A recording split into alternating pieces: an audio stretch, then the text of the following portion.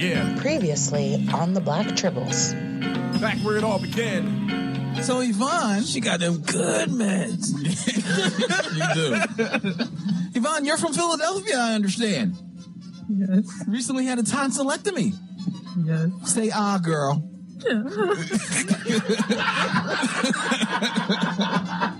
Are you ready to play match game, Yvonne? No.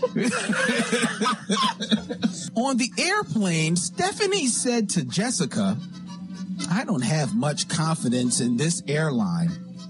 I just saw the pilot and he had a blank sticking out of his pocket. Write down your answer, Tribbles. On the airplane, Stephanie said to Jessica, I don't have much confidence in this airline. I just saw the pilot and he had a blank sticking out of his pocket. Now, turn your piece of paper over when you're ready. Let's see. Is all of our Tribbles ready? Reed is still thinking over there. Reed is writing. He's scribbling furiously. Yo, I really need to sample this track. This thing is so hot. All Tribbles are waiting on you, Reed. All right, there you go. That's very good. All right, now. So, now we go to Yvonne. Yvonne, Stephanie said to Jessica, I don't have much confidence in this airline. I just saw the pilot, and he had a blank sticking out of his pocket. Flask.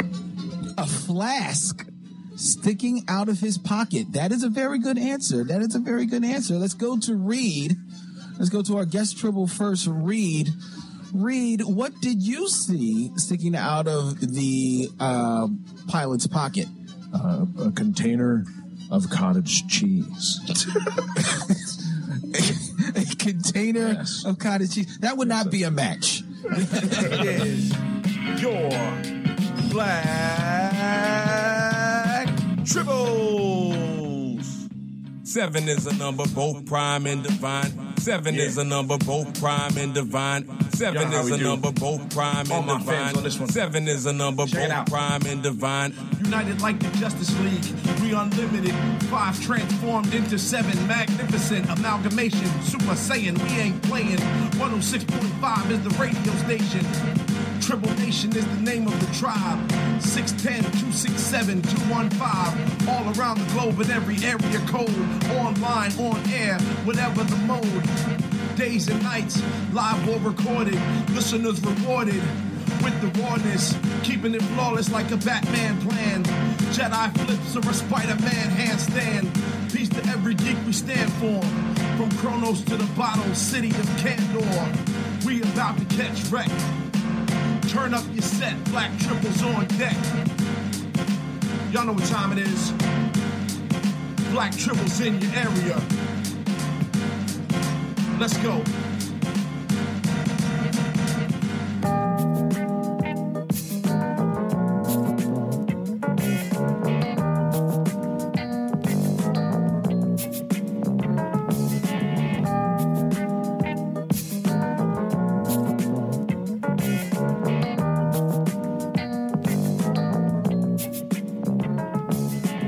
Coming to you from the beautiful studios of WPPM LP 106.5 FM. Ladies and gentlemen, boys and girls, cats and kittens, children of all ages, put your hands together for episode 399 of Black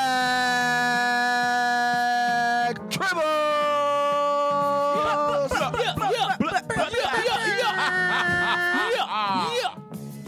Out here.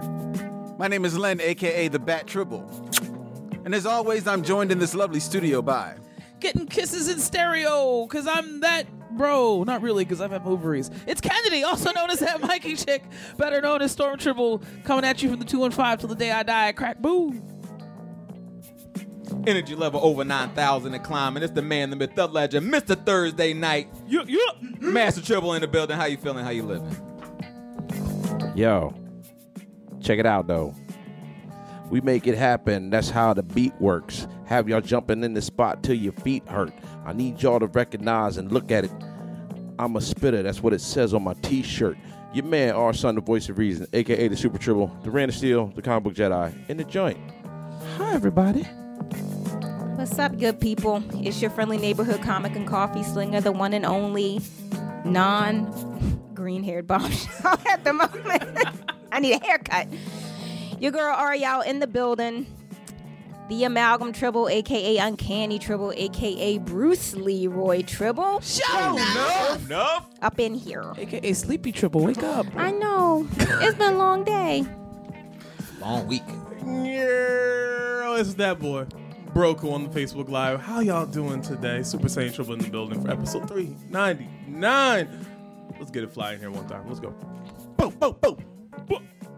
Very special show, as always, ladies and gentlemen, coming to you from the studios. We are streaming live and direct, as you heard. We're coming to you on Facebook Live. You can also check us out on YouTube. Black Tribbles on YouTube, where our intern Dante is holding it down. We are streaming on phillycam.org/listen. 106.5 FM on your radio dial. Follow us on Instagram, Twitter, and Facebook. All the social medias at Black Tribbles. Join the Tribble Nation Facebook group. Episode 399. This is our return to the studio after shutting down our Saturday morning summer last week. After the week before that, we had an extremely successful Respect Women's Podcast Festival, and now we are marching our way into fall, marching our way into bigger and better things here in the Tribble Nation, and we want you to come along with us. Come and holla at a Tribble. Holla, holla, holla, holla, holla, holla, holla, holla, holla, holla, holla. No. No? I just wanted to be oppositional. Okay. All right, I'm start calling you Brandon. That's what he was doing on Gutter Talk this week. Yo, the young boy Brandon from Gutter Talk. Mind you, this kid looks exactly like Black Morty. Black Morty? Yo, he does look like Morty. He looks exactly like Black He's like Morty in color. Yo, I walked in the joint, was like, damn, bro, they like looking for Rick. They brought him to life. And we're like, just put some brown on there, yo. Now you're alive. Like, he was like, I'm a real boy. A real boy. Yo, dog, it was wild, man. And apparently, he had a good weekend and his set dropped. Yes. Because he was just defiant. I'm like, okay, well done. He said his set dropped. For real. Took me a minute Your to more realize was what you was defiant. He was, trying to puff his little chest out and stuff. Yeah, it was I adorable. So proud of him. Yo, I'd be mad if I'm like confident enough to actually like be steezy and someone say, look at you puffing your little chest out. Like, you should see this. Leave me alone. I've seen him. Yeah. I've met Brandon. Like, Aaron would get in his mug. And Aaron's Also, 13. Yeah, but Aaron's also like 6'5" already. But he's 13.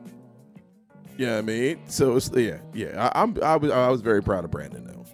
He was dragging his set behind him. I'm like, glad ahead, you were boy. proud of him. He was getting on mine and JD's last nerve. Yo, I was waiting for him to get backhanded though. I was like, this is gonna get ugly real hand. I would pay good money to see JD backhand somebody. I would too. Like, it would be the most. He would have to. He need a practice swings, a couple practice swings. No, it would be some like some Daily Show comedy special, like, I don't know, special whatever sketch and SNL, John, whatever, where Len's the one who looks like he's like fuming, he's turning Super Saiyan, and before he gets a chance to do anything, it's just JD's foot, like, Hadouken!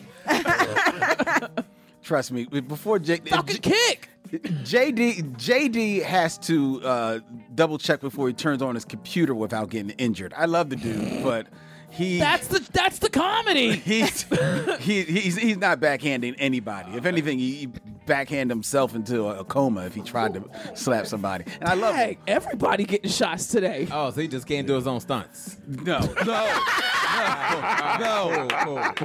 Because he darn near took out a display at the store when he was trying to show us his new skateboard the other day. So he's so cute with his What, did he stand skateboard on it? videos. that's really what he did. He stood on He it. can't ride it in his shop. Well, as he learned.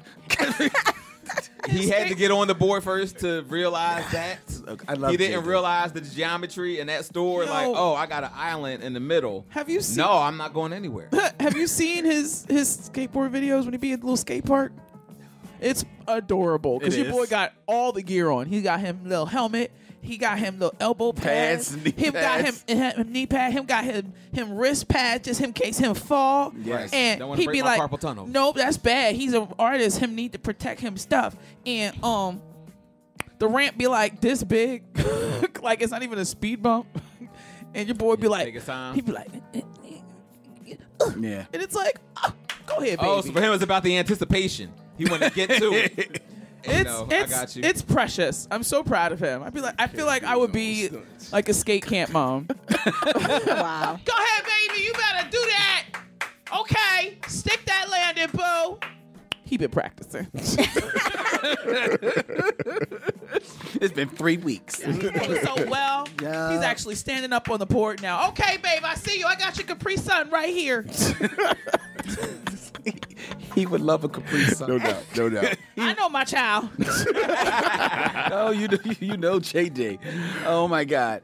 All right, ladies and gentlemen, tonight is a fun night. About once a year, we like to do a show where it's called Chilling with the Tribbles, where we would just sit out, cool out, and just vamp. And crazy enough, we actually have stuff to vamp about because we got email. Ooh. Emails to emails. What the emails? We got an email from Christopher Goodnight. Saint Saucy, what up, cuz? Subject line is, we are defenders of the night. We are Black Tribbles. Yo. Oh. All right. Hey, Len, Kennedy, Randy, Isaiah, Ariel, and everyone else. Obviously, I'm a huge fan of Wow, how you gonna forget Mr. Thursday Night? I'm just everybody else. Don't mind me. I'm the guy in the corner. Go ahead. I'm the guy on the couch. You the guy with the gun. Wow, You better watch what you're doing. yeah, right. You better put some respect on that.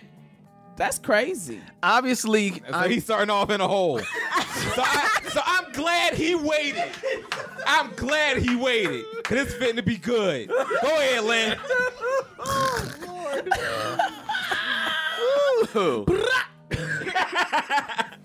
Obviously, I'm a huge fan of you all and have been enjoying. Almost all, but go ahead. You a fan of everybody else, not as much. Yo, but it's cool. Go off. No, it's cool. I'm gonna let Lynn Go read. off, son. Go ahead, Lynn. You Tell got him why it. you mad, son. Who mad? I don't even know who a good night is. Hello, goodbye, son. Hello, goodbye. And have been enjoying the program for a few years now, though this is my first time writing into the show. Might be your last, too. Wow. Wow. It's getting real. Philly. But I had to, and he's not from Philly. I had to. Eric is so. But I had to. It's Gargoyles. I watched the show when I was in high school. I think I stayed pretty much caught up right up until the journey from Avalon was at its halfway point. I remember being at church camp and getting spoiled on the Puck reveal and having my mind blown. I thought I'd share a couple of thoughts I had about the show in an email and then maybe call in once the discussion gets going. We'll see if this happens. Right. He's scared now. Yeah. He knew he'd been pissed off Mr. Thursday Night. He said, I'm going to sit here and be quiet. First off, regarding Puck and that first episode. As a teen, I never noticed that when the gargoyles got turned to human, every single one of them was white. Yeah. Despite the fact that Goliath is voiced by Keith David, he is drawn to look more like David Keith. Maybe the animators got confused and it was too late to fix it. It just seems like a show that was largely about racism would have realized the problem with that and fixed it. The Legacy of the Hunter. Bear with me because this is a long one. Demona mauled Gilglamain and fated him to grow up hating gargoyles and don the mask of the hunter. When he was eventually slain in battle, Duncan took up the mantle of the hunter and was followed in his death by his son Canmore. Then Macbeth took up the mantle for some reason in his quest to get revenge on Demona. But then somehow the Canmore family is still around years later and still going after Demona dressed as hunters? So Demona had two different clans of hunters chasing her whole life? Why didn't Macbeth's son just execute the rest of the Canmore clan? How were there any survivors to continue the quest? And finally, because I know you're all going to discuss a potential reboot live action at some point in the show, while I would love to see the original cast return to voice them in the cartoon, If there was to be a live action series, that just won't happen. It will be a star-studded cast, and the guys and gals from Next Generation just won't cut it. So, here are my off-the-cuff thoughts of who would play a few of the main characters. Goliath, I could see them going for Idris Elba. He's got to be the #1 black actor at this point. Both Jamie Foxx and Will Smith seem to be floundering as of late. Xanatos, Raul Coley is my one and only choice. He's 6'4", so he would have no problem standing up to the gargoyles, and he is witty and charming. He was great in iZombie and one episode of Supergirl. For Hudson, I'd either go with Alan Dale from Lost, or Charles Dance from Game of Thrones. And finally, for Owen, Bill Hader, one of the greatest acting minds of our generation. He could easily play Owen, but more importantly, he could play Puck if they ever got around to that plot line. I've gone on way too long, but trust me, I could have gone on longer if given a chance. Chris St. Saucy, good night. Given a chance, it was an email. No one was queuing him down. Like, it's not like, okay, all right. I was like, yo, dog, why don't you stop typing so damn much? Stop it. And when has he ever censored himself in that regard? He's always sending us dissertations in the email. He gets it in. He gets it in. So what say you of his casting? His casting. It's not bad. I don't need a live action gargoyles. I'm good. Yeah, I don't want a live action. I would not be mad of like a reimagining, because I think about like the second Thundercats. So not the weird animation one, but the one in the middle. The one in the middle. Yeah. I thought that was solid. Wait a minute. That was very where Lionel was still a kid? No, he was like a young. teenager, right? Yeah, everybody was like young. Yeah, young, but not a kid. Not like he was in the original. Okay, so yeah, that's what I mean. The one that looks anime. Yeah, right. Okay. Yeah. Yes. There's another one after that? Yeah, the little tiny like one, little and they're kind of like crazy looking. You didn't see that? Because people were really mad at that. I heard of it, but I didn't ever see that came out. I think it was like here and gone. It was announced, and then the internet lost its mind, and everybody was like, I don't want you to do that, man. And so I don't know if they did it or not. Were you doing snarf? No, just complaining internet jokers. Oh, okay. Is that the official voice of internet that's mine. jokers? That's the internet. Man, I don't like it. Man, I'm gonna complain. Me. Type. Keyboard warriors. Go outside. Yeah. So yeah, that's his email. Didn't he send another one? No, he sent us another one that actually is the same email. So he sent it twice? Yeah, he sent it twice. Oh, okay. And he sent that twice. Sometimes he does that. I guess his hands get crazy. Whoa, wait a minute. This is a PG show. I said his hands get crazy. Whoa, wait a minute. As I saw a subject line in our inbox was like, this is my second email and nothing's been responded to yet. And I was like, calm down, Triple. Who that was? No, that was Christopher Goodnight, but that email is for Gutter Talk. Oh, okay. All right, because he wouldn't mind to bring that over here. Not with Mr. Thursday Night sitting here. We're raring to go. No, I would spare him that. Like, he literally went through all of us and was like, and everyone else. I mean, he hit Isaiah. Yo. Like, usually Isaiah's the one they leave off, but, like... You should see the poop-eating grin on Isaiah's face know, right now. Like, He's like, I got remembered. Oh, yeah. He did. I got remembered.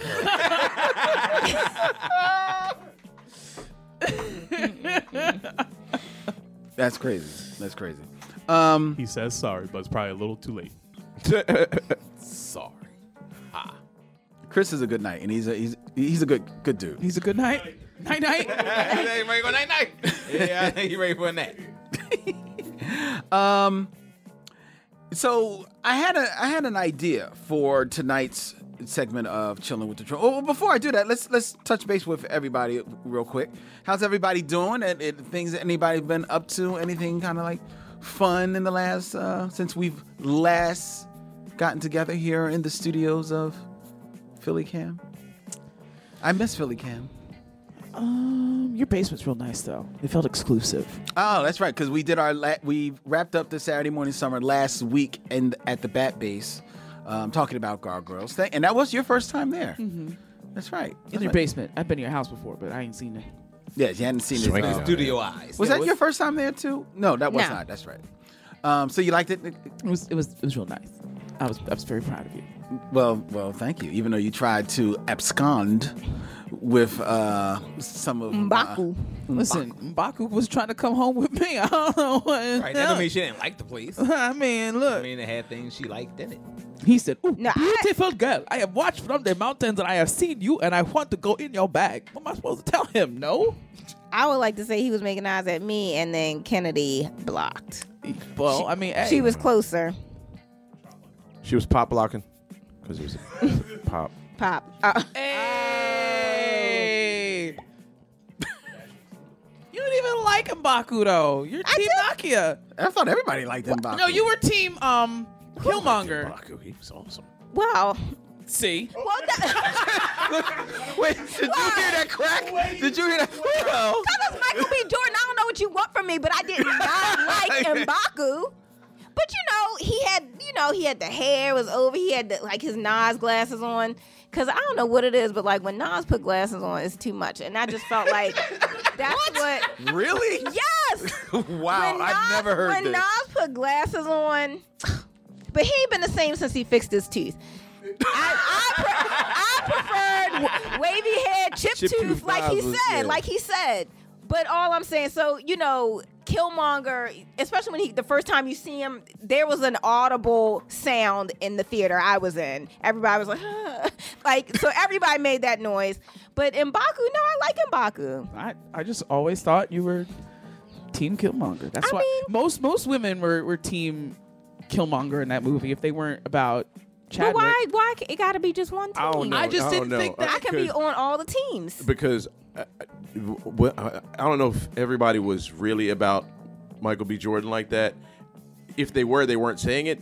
The internet was getting wild about M'Baku. That's because that's thick daddy thickness right there. He was trending, and they was getting raunchy. Lord have mercy. That one John that said M'Baku can blow my back out. I couldn't breathe. I could not breathe. I was like, you know what? Well done. It's so true. They was wilding. I lost my mind. I in the theater that I saw it at, everybody did gasp at Michael B. Jordan, right? And I was like, okay, that's cute. But when he came down from the mountains, I said, oh. I felt that deep in my soul. And then I saw Daniel Kaluuya and was like, oh, this is too much. I can't. I need to. Yeah, he does have a beautiful complexion, but he keep making bad decisions in the movies he's in. Who, Daniel? Yeah. So Get Out. And you mean his character? Oh, I thought you were talking about the actor. No, he makes good movie decisions, but his characters always make bad decisions. I saw a meme that was like, discernment isn't his gift. And it was like, it was him in Get Out with the white girl, and then it was him in Black Panther with Killmonger. And I was like, somebody from church that discernment isn't his gift. That makes sense. I have an affinity for being attracted to problematic men. But we all do, Kennedy. That's not just you. Okay. And he did make bad decisions in the episode of Black Mirror, too. Oh, I forgot about that. Ended up being, that was the first time I seen him. I didn't like that episode. That was the bike one, right? Yeah. That one was too much. But them striking vipers, though, that was a good decision. I've seen one episode of Black Mirror, and it was Striking Vipers. Yeah, that joint. I was like, yeah, I forgot. Yeah, I'm gonna need y'all to go outside because I've played video games. At no point in any video, maybe I don't have that technology. Maybe I just don't have. Yeah, I mean, because that was the thing. That's it. That was the brain dot. I was like, all right, it got to be that. Yeah, that's a little bit too high tech for me. Yeah, because I was watching following it, and I was like, whoa. I'm gonna just keep playing Madden. I think I'm just no brain dot. Nah, no brain. I don't trust brain dots. No, but I think they hint in the beginning of the episode that Yaya kind of had a thing for Anthony. I don't remember their real character names, but. So it made sense that now it's a bromance. Right, in this virtual reality that they might go there. But it was hot, and I gotta say, I have never been into Anthony Mackie because he's a little problematic. Like when he talks, it's like, ugh. Oh, is he? He's one of those. He would make daddy a sandwich. It's like, make me a sandwich. Okay. I didn't like that. See, I'm the type of person where I'm probably already en route to make you a sandwich. And if you tell me to make a sandwich, Then you ain't I'm going to getting eat nothing. that sandwich in front of you. But maybe he's got a girl that likes to be, that would be like, okay. Yeah, but That's it's still, fine. That's that's just not- I mean, I'm not opposed to making a sandwich, but let me want to make the sandwich. Don't tell me to make you a sandwich, because like Kenny said, because now I ain't doing nothing. All right, but that's not the same as like asking for the sandwich, though. But it was like that make The tone? daddy a sandwich, and it was. Yeah, it was like that chauvinistic, like, because I'm going out here, I'm working, I'm doing this, so make daddy a sandwich. It's like, I'm going out here too. There's a difference between, hey, babe, can you make me a sandwich while you up? Right. And make daddy a sandwich. Like, all right, but when I It's like, heard my make dad's daddy a not sandwich, here. I'm thinking it's like daddy in bed and you're getting out of bed, and now it's like make daddy a sandwich. Like that's how I heard it. I don't know the context or if this is from like a specific scene or anything. Yeah, like did he just like randomly say that to somebody on the street? No, it was like, it was on like Ellen or Wendy Williams, one of those. It was like a talk show. Oh, okay. And so he was talking about, I don't know, I think just like relationships, because he's married. And so he was like, he said something about liking traditional like gender roles, and then he said the make daddy a sandwich thing, and I was like, So I've never been a fan of his, but I was never a fan of his. I just don't think he's attractive or a decent actor. that But, episode that's made me look at him different. I was like, Nah, I was Team Yaya all day. Well, I mean, yeah. I mean, I've been Team Yaya since Cadillac Okay. Cadillac? from the Get Down. Oh yeah. Okay. He could dance. Yeah, you he know can that's dance. all I need. That's all she needed. That's all I need. Had her right there. Two-step? Look, I crushed on a year for this dude I danced with at a club one night. I remember you telling me He swept me off my feet, little B-boy. But dances be problematic. Yeah. So there you go. Because they know that and I learned that the hard Now the way. dances are problematic. They are. Mackie's problematic. Dances are problematic. I mean, it's true. I mean, I don't want to generalize, but yeah, you know what? I'm gonna leave it alone. I'm not even gonna take it there. I'm not even. Well. Okay, thank you. All right. So, Anyway, I did not know that you were Team M'Baku. I thought you were all. I mean, I was on all the teams because I was team Nakia. My I girl. know. That's why I was like. I was about to say you were actually Team Lapita. That's who you are. But I'm open. Exactly. You know. I'm a free agent or whatever. Passport agent to Wakanda. Everybody can come here. Y'all crazy. All right, so I had a thing that I thought we could do today. I asked two people, one a retired reporter and one just a fan of the show, longtime fan of the show. Okay. And I asked them both, if you were going to interview us, the Tribbles, what are 5 questions that you would ask? All right? So I'm going to go back and forth. I'm not going to tell you where the questions are coming from. You'll probably be able to tell a little bit. But ask the questions and just answer, whatever conversation sparks up from the question. All right? So the first question is, I'm going to go out of order here.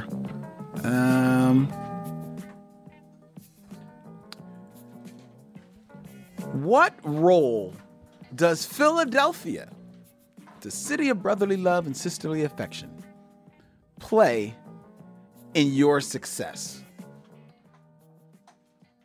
Our success, Or like individually.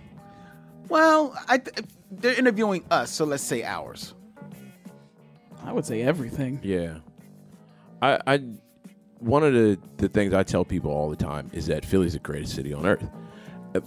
Strictly because you have to be like, if you're here and you've been here, you have to be authentic.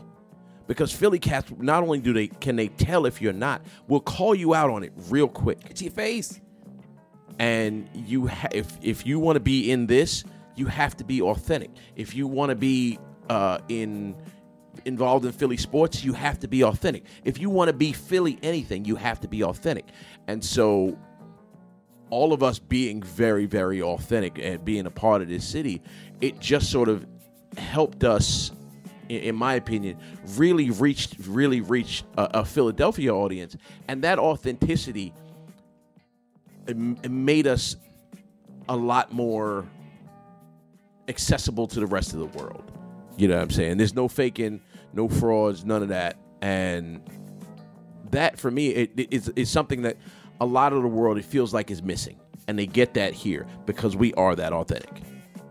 And it's not an act. No. You know what I mean? It's very... It's in the water. You know what I mean? I feel like a lot of us are who we are because of either growing up here or spending a considerable amount of time here. What do they say? Temple made? Temple made. So, you know, I feel like when you're repping a campus that's in like North Philly, not North Philly. North Philly. Like that's real. That's really real. For me, I would say it's hard to say because I don't have any other frame of reference. I've lived other places for a short time, you know, went away to school, but I came back. Philly made me the man I am. Mm-hmm. You know what I mean? From taking the bus to Bartram to getting robbed in a Chinese store. You know what I mean? But this show wouldn't be what it is if we were in like New York or LA or, you know, Colorado or, you know, wherever else. Like we would not be the people we are. And I think Philadelphia has the kind of a market, not even a market, but just like a kind of demographic, like so many different things for us to plug into, so many great people that are doing so many amazing things. And I think that Philadelphia is a key to that resource. You know what I mean? So, like, absolutely. But you could probably like say like, what kept you here? Because you're an import. So, you know, what made you stay? You know what I mean? That's not a bad thing. You know? I know. Yeah, she chose to stay. Like, she had good taste. What you talking about? I'm just instigating. Don't mind me. I mean, I guess that turns the question, I guess, personal for me. But I went home. Like, I went home. I was engaged, went home to get married. And at the end of the day, decided that wasn't what I wanted and that I wanted to specifically be here. I think in a lot of ways I came of age in Philly, you know, being home in Baltimore / Glen Burnie. It's just slower. You know what I mean? It's not the same vibe at all. So there was something about just kind of the liveliness of the city, but still a little more down to earth. Like it's not New York. You know what I mean? Like there's a mix of like those people who won't speak to you and those people will be like, how you doing, miss? You know what I mean? And so, and I like that. So like the down south part of me likes, people, you know, some people speak. But then the people who don't speak, you know, and might look you up and down made me a little harder because I'll look you up and down too. Like, what do you want? Why? Like, and then now I've turned into like, no. Why are you talking to me? Excuse me. You know, so I don't know. I feel like I found myself here. Yeah. You know, personally.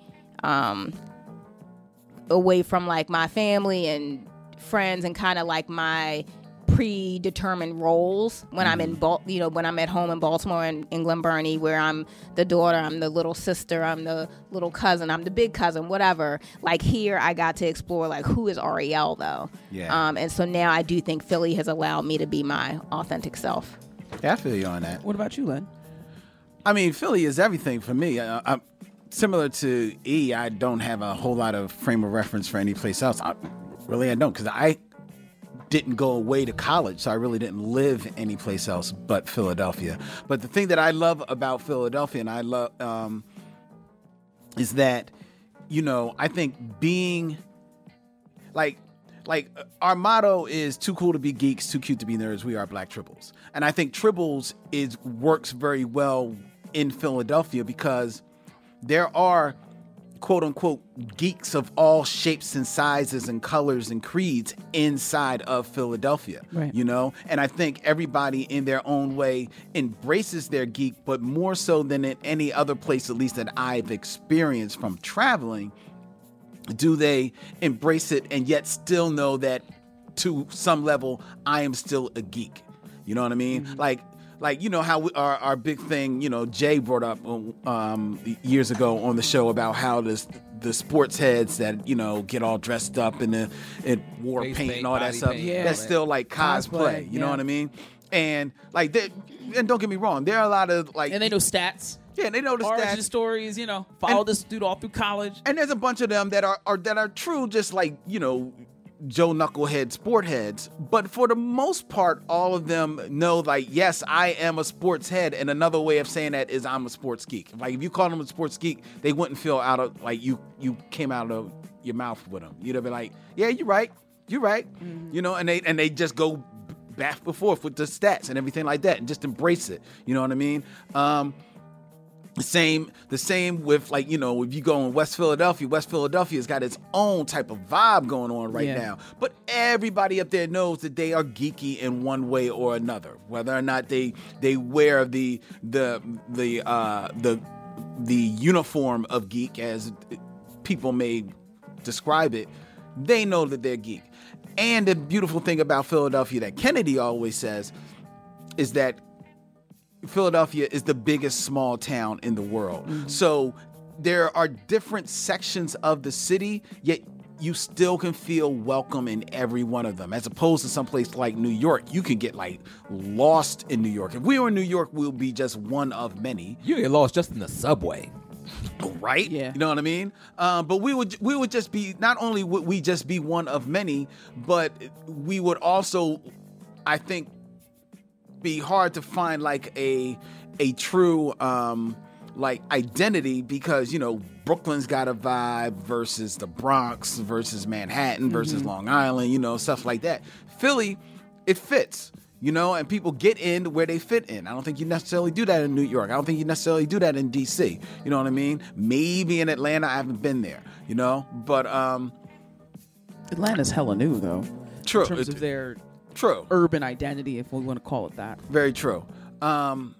And the other thing I will say of Philly, and this is just a shout out to, you know, the place that we call home now, Philly Cam, is that, you know, we could not have lucked onto a better place to move our home to. Shout out to G-Town Radio, you know, the place that birthed us and nurtured us for all those years. But when we came to Philly Cam, that put us on a whole nother level, and that's because of, you know, the infrastructure and the identity and the energy that they have going on here, which is created by multiple parts of Philadelphia's creatives coming together to make this fantastic organization.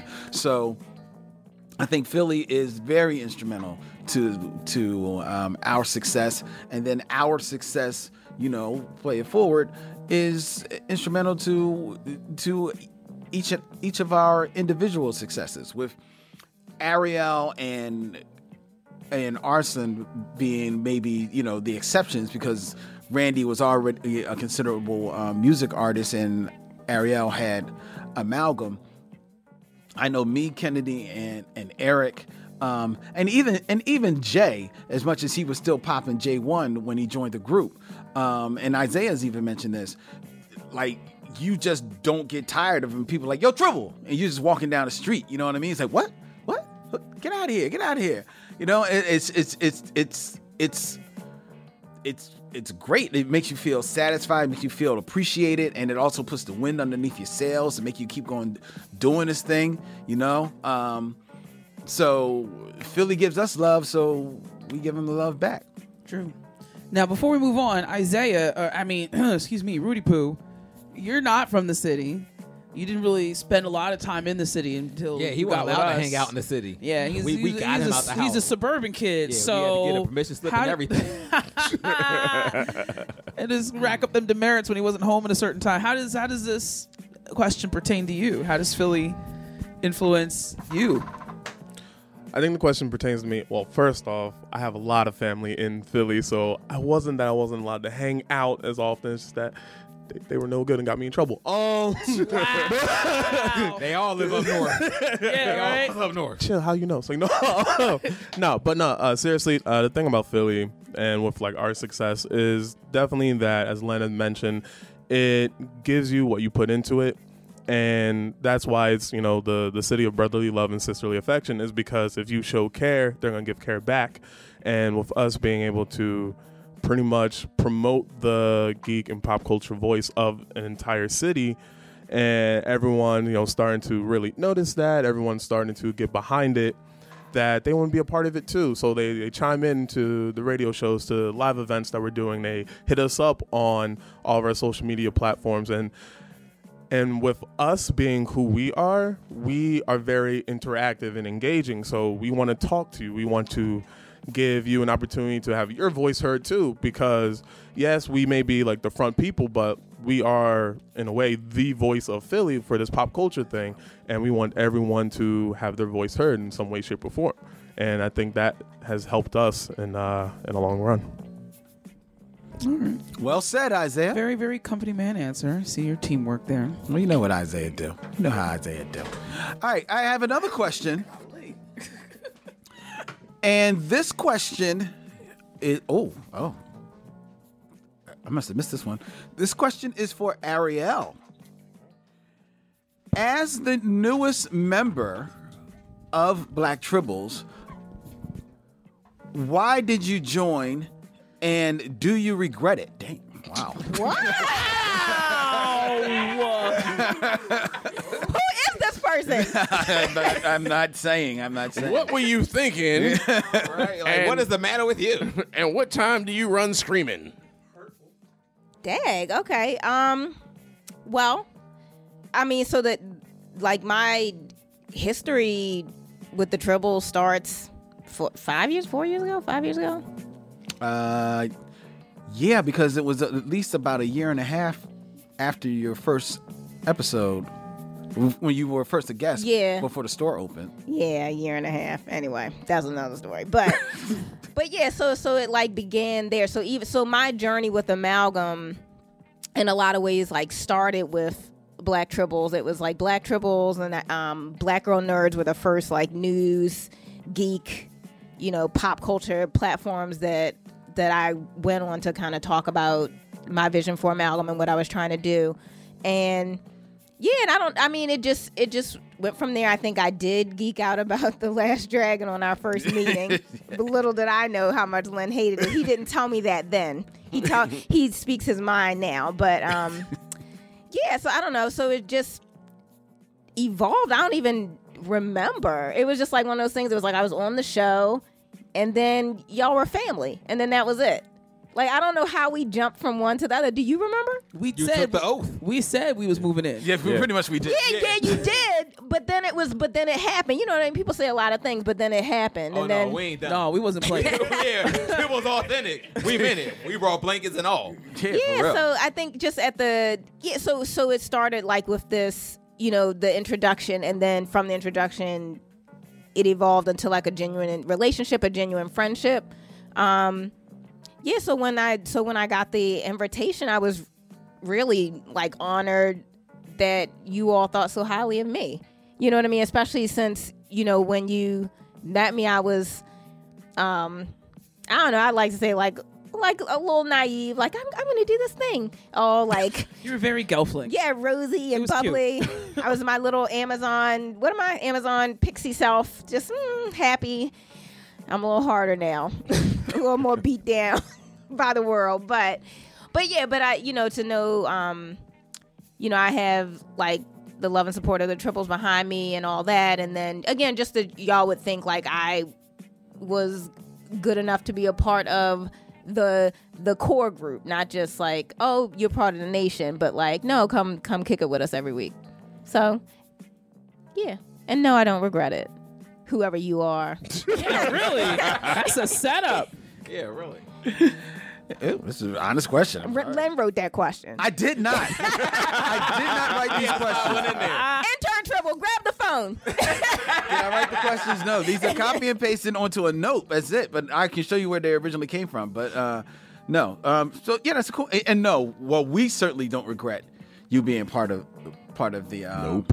our little family here. I do remember like they mentioned like on the first episode, we pretty much saying we were going to move in. You were like, okay. We were like, no, really. No, really. Like, just listen to when you open. Yeah, exactly. And I think what maybe kind of like helped cement the situation, because you definitely put it out there to us like we were welcome to do things at the store, and we were like, okay, so we did. But I think what also helped cement the relationship is that when you started reaching out for people to work at your store, that you recognized that Randy, who would at that time had years of comic book experience as a manager and assistant manager at comic book stores in and around Philadelphia, would be a great part of your team. I was just so happened to be looking for just happened to be looking for a job. Just happened to be looking for a job. Yeah, that was a bizarre Match made in triple couple of heaven. moments, but you managed, do you? that made that made my whole existence better. I was like, wait, you want me to come work? Sure. All right. Cool. Yes. I don't even remember you having that. It came up. I was like, yes, I will do that. I think that was pretty much it. Yeah, I was wondering like how that interview went. Like Randy was like, where do I put my on things? The air. Yeah. Randy stood up, and Ariel was like, okay, jeez. Reach my top shelf. Yes, bet. I'll be here. What? I'll be there. Okay. So there you go. Shelfman. So yeah, we do welcome you here. This is a question straight from me, and it just came to me. So maybe I forgive me if I'm wording it a little differently.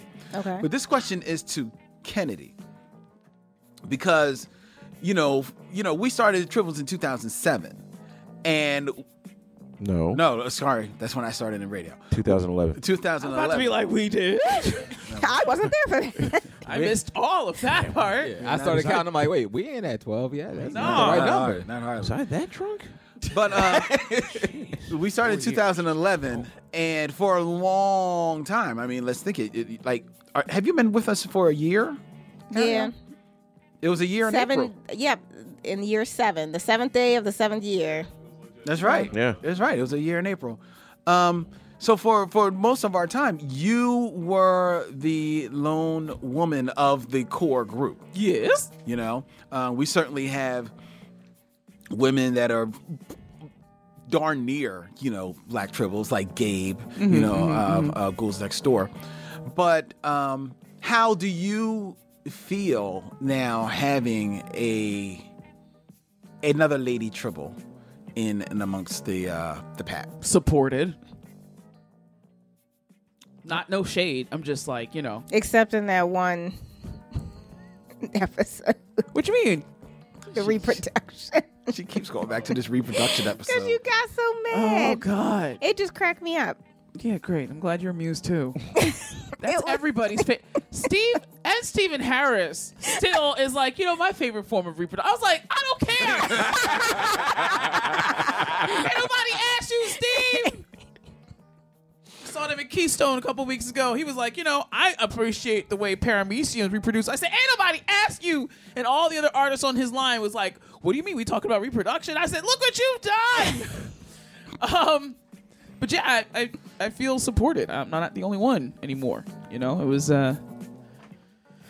rough. I could take it. I mean, y'all my family and whatnot, but cool. If you have a question, ladies and gentlemen, the phone lines are open all night. 215-976-WPPM. That's 215-9... Excuse me, I said it wrong. 215-923-WPPM. That's 215-923-9776. That is the phone number. If you have a question for the Tribbles, any question at all about anything, feel free to blow up our phone. I have another question here. This one is to the group. Oh, wow. Jesus. No, we don't regret it either. No, that's not it at all.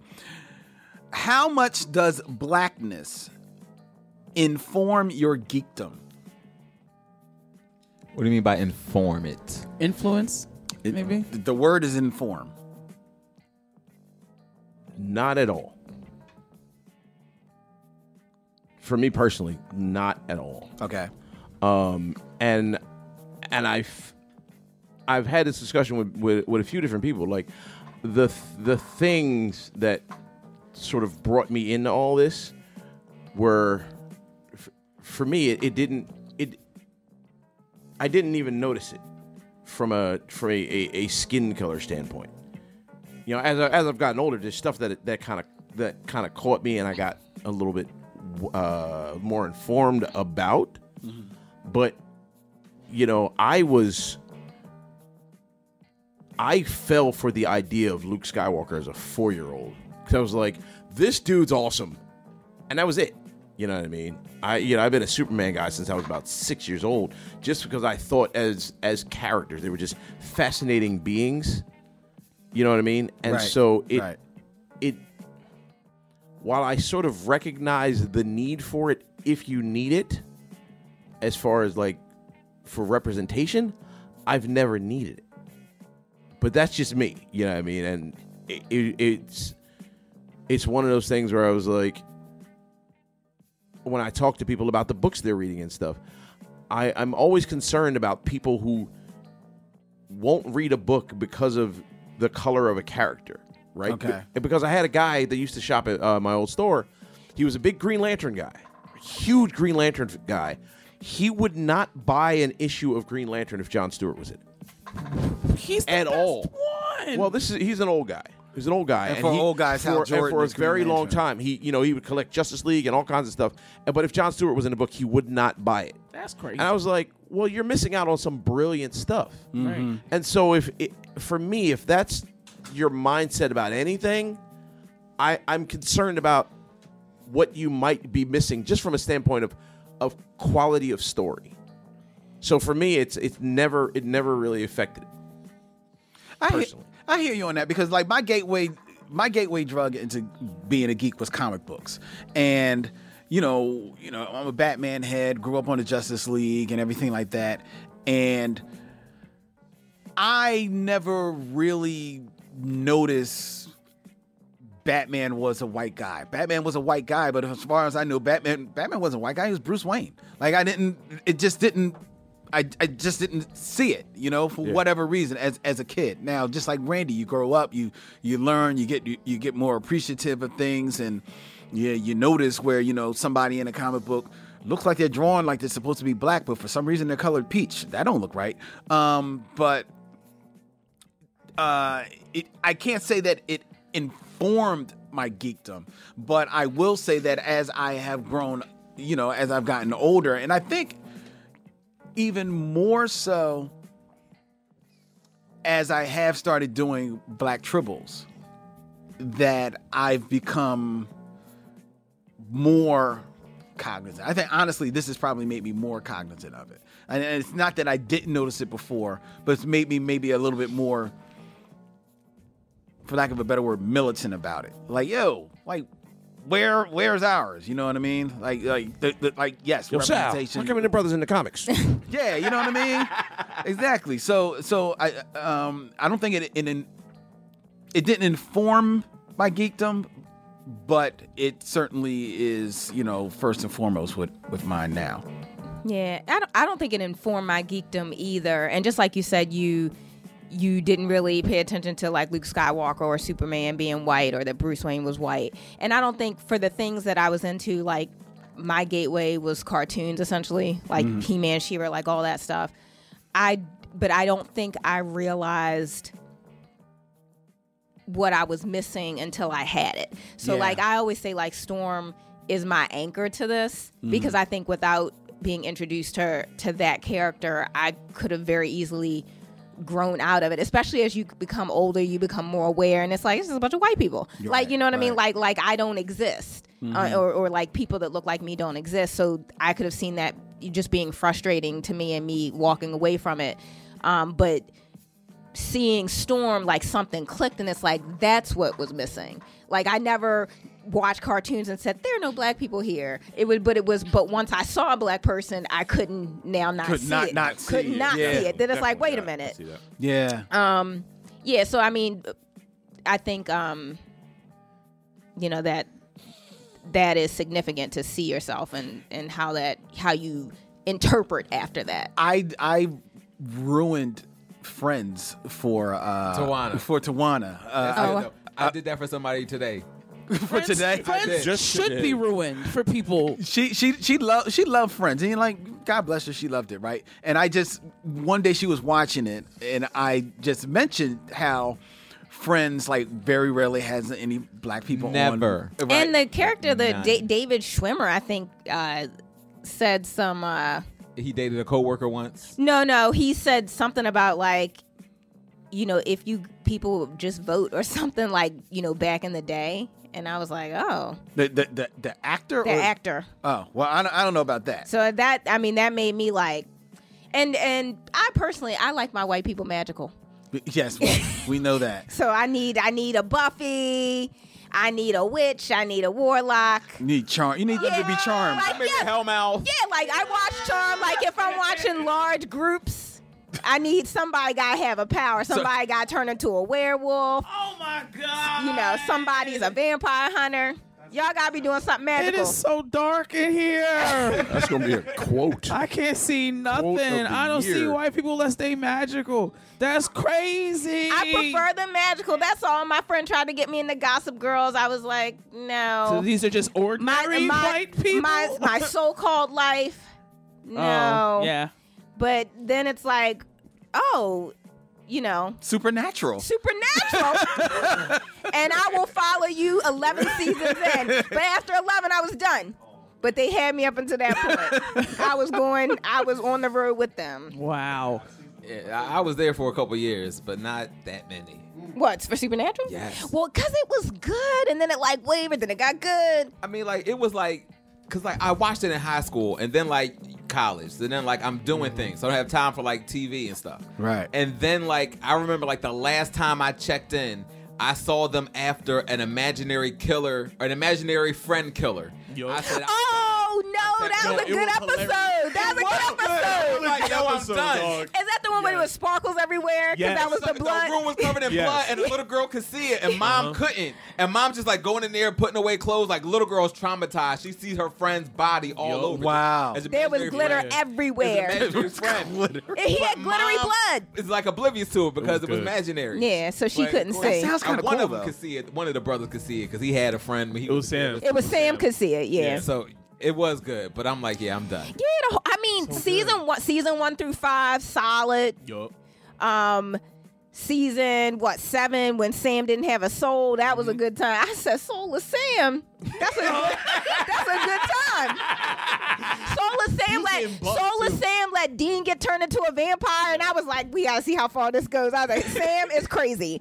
But then they had like their weak season. The Leviathan season was weak. Yeah. But then the Angel season, which I think was 10, was good. That was pretty good. It was on swing back. My man, Tomoa Pinkett. I don't know how to say his name, but he's been in Dollhouse. He's been in Battlestar. He was Hilo in Battlestar. Oh, okay. He played Gabriel, Gabriel in Supernatural, so that was fun. It's a good show, and the universe is tight. That is. And still not many black episodes. They did have that like one like Dean's not racist because he dated a black girl and who was supposed to be like the love of his life, but then when he went back to settle down, he did not. So many he loves didn't. of his life.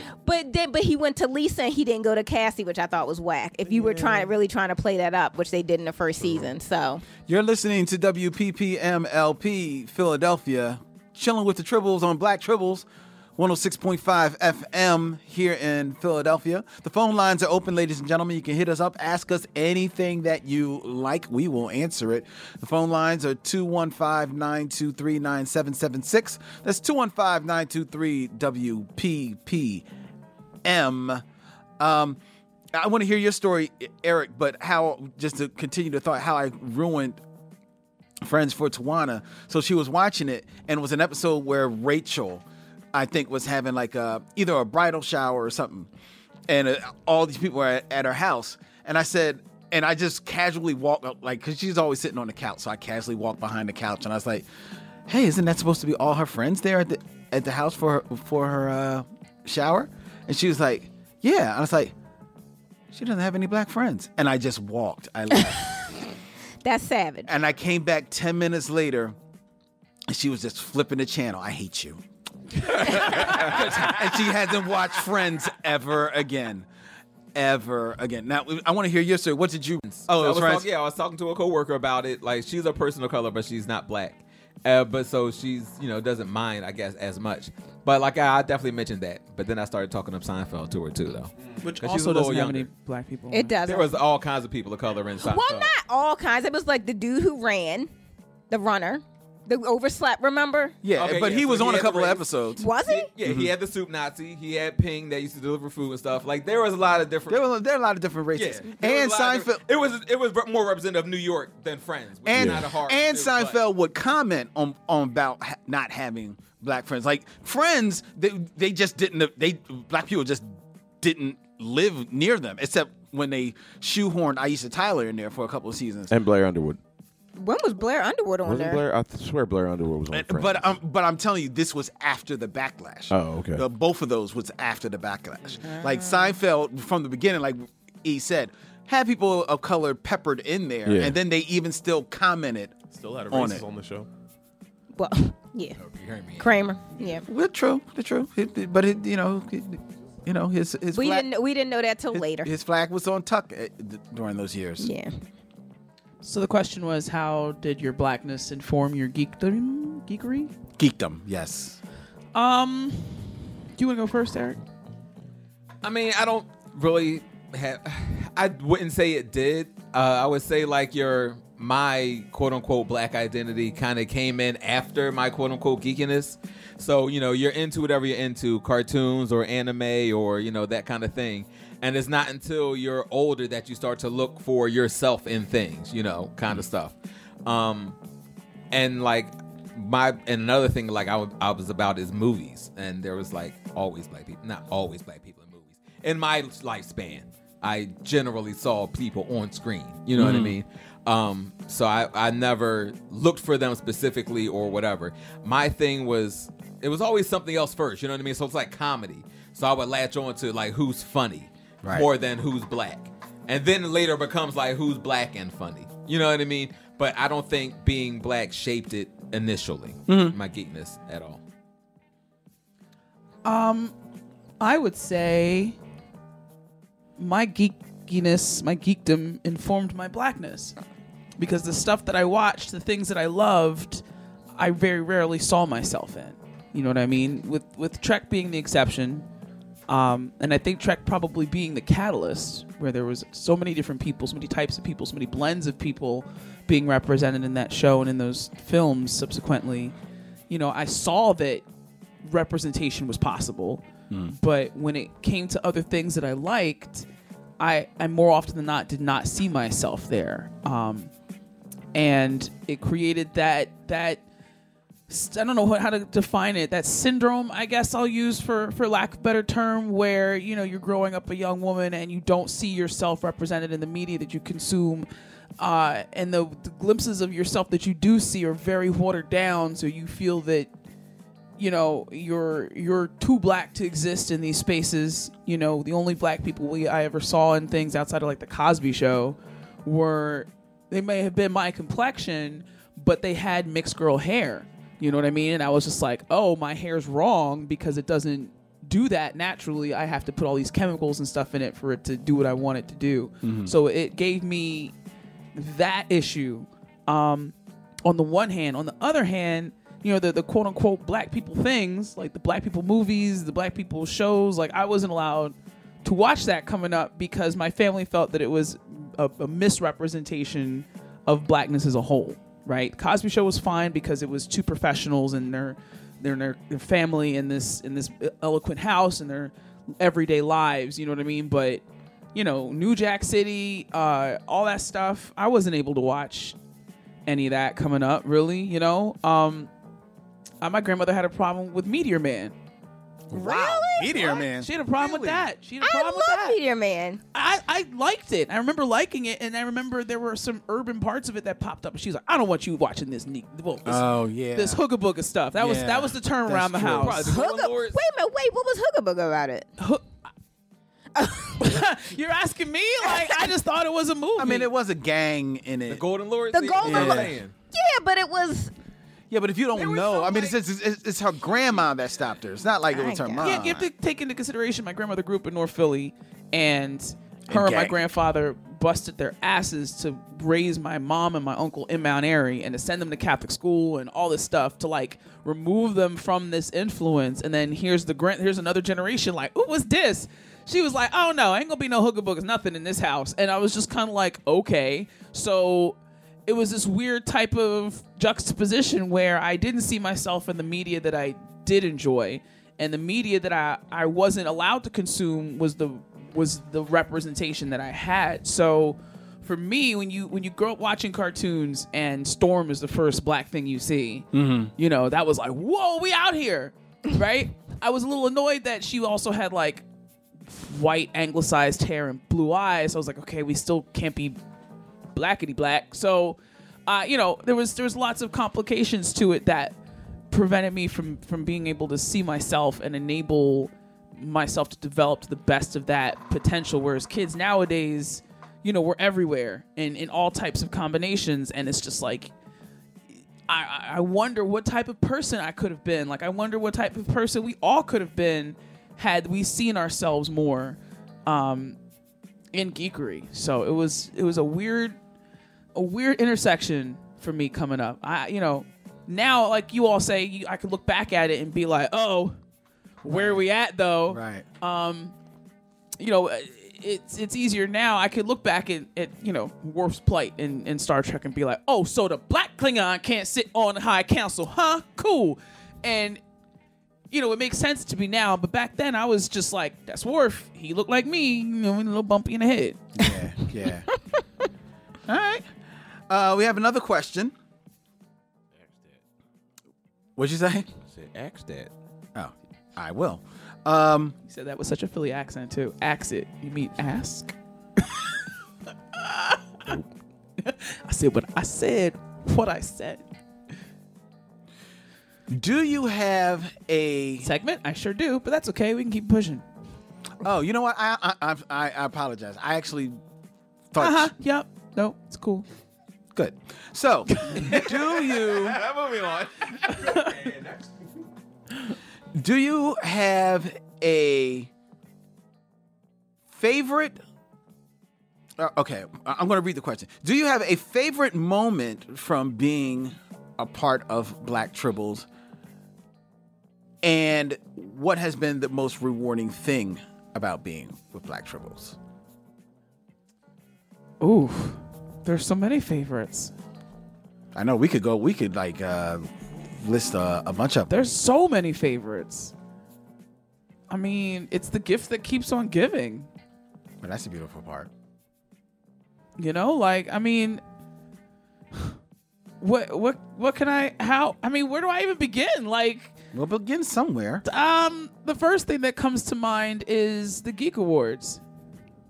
Yeah, that was pretty dope. You know, winning that twofold, right? Us winning as a group and Jay winning Geek of the Year that year was like, that was dope. We were like, blackity, blackity, blackity, black, you know? And we was all in black. It was the most, like, it was so lit.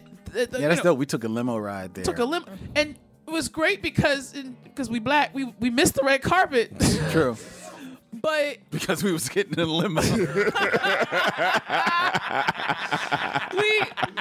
we missed the red carpet, which I think is so G of us. Yeah, you know right. what I mean? Like, even though we only took pictures for ourselves, like nobody else was out there. Yeah, that's right. But that was the dope part. Like, it was isolated. It was us being able to exist in that moment and bask in it. Like, we were just happy to be there and be nominated. So the fact that we was in that limo and there and dressed up, looking sharp, like we were like, we win or not. Like, these photos though. Mm-hmm. So for us to win not once but twice was like, oh snap! Like, this is real life. Like, we're not just geeking out in some internet community radio station anymore. Like, we have been recognized. We have been awarded, and the reception that we got afterwards, like, all of us were just like dazed and confused. Like, this is okay, cool. Cameras was in our face left and right. We couldn't do nothing after the award ceremony. butt get back. And every time we tried, we couldn't. It was like being in a big, mech build cosplay at a convention. Like, you can't go more than 5 feet at a time because you're constantly being stopped for photos. Everybody was like, "Can I be a Tribble? Can I take a photo with the Tribble?" And we were like, "Sure." You know what I mean? Yeah. Just at the after party. Yeah, as I said, the after party was good. That was bonkers. The after party was dope because of the size of this group and because of the size of the group, including a +1. Like, we have to take a spot that all of us can sit in. There is no, let's just take this booth here or post up at the bar. There's too many of us. Right. So we kind of have to find a little, that big booth that they have in restaurants for large parties. And at North Bowl, they got this perfect little egg pod, futuristic nugget thing, spaceship, whatever, escape pod. And we just kind of posted up there, and we're like, whoa, like geeking out, like, what this thing we just what? And then people would walk by and see us and be like, "Hey, you're the Tribbles." We're like, "Heck yeah, we are." And they'd be like, "Can we sit with you?" We're like, "Yeah, you can sit with us." Like, suddenly, I just, for me personally, being chastised and ridiculed and ostracized for so long about liking the nerdy stuff that I liked, to all of a sudden, in a cool place where everybody's dressed like they're in a James Bond movie, asking to sit at my table, was like, is this real life? Like, the Geek Awards was a really cool moment. Jeez. The babies, the kids that we've met, there was that family in Portland that had a little boy that when we were still on G-Town Radio, where the kid would not go to sleep Thursday nights until he heard the first, minute and a half of the show. Of the show, yeah. I can't remember the names. I can't remember. Then there was Cynic Tribble, who changed into Greedo Shot First Tribble and sent us a little action figure, had Tribble. Like, just that kind of response with people. Tropical Tribble, who would call us from Antigua. Yeah. Yeah, that's right. Yeah. Like that kind of stuff. And McCoy Tribble from the Below. Yo, I hope he all right. We haven't heard from him in years. Yeah, I don't think we've heard from him. We haven't heard from him in Philly Camp. I hope he's not still listening to G-Town Radio. Like, where are they at, though? One Thursday, they will return. And I'll be here. Ready to go. It's like Aquaman's dad, just standing out there like, every morning. Aww. He's going to be here. I would say most recently for me would be earlier this year at Greater Philly Comic Con, when Jason, a.k.a. Build a Tribble, came up to my table and was like, "I came all the way from Vermont to see you because I heard you were on Women at Warp and I heard you were going to be here." I was like, I didn't cry then, but when I got home and got a chance to like reflect on it, I was a hot mess. I was boo-hooing. Just ugly crying. He gave me travel to see me. And the next day brought me things. I said, can you just stay? Like, wait, I'll go to Vermont. What's in Vermont? Aside from beautiful landscapes and socialism, like, stay here. It's funny because I think of like one of my favorite parts. I mean, like you said, there's so many like rewarding things. To me, there's like small moments. Like it's the time when we were on G-Town Radio and early days of Tribble, because Randy used to call in because he couldn't be in the studio. Oh, I know exactly what you talk about. He was the bounce Friday night. Right, used to bounce. On Thursday night, and the time he called in, and I don't know what happened to his phone, but all of a sudden he turned into We were talking to the devil. We went to the devil. All of a sudden, Randy called in and he was like, "Yo, what's up?" We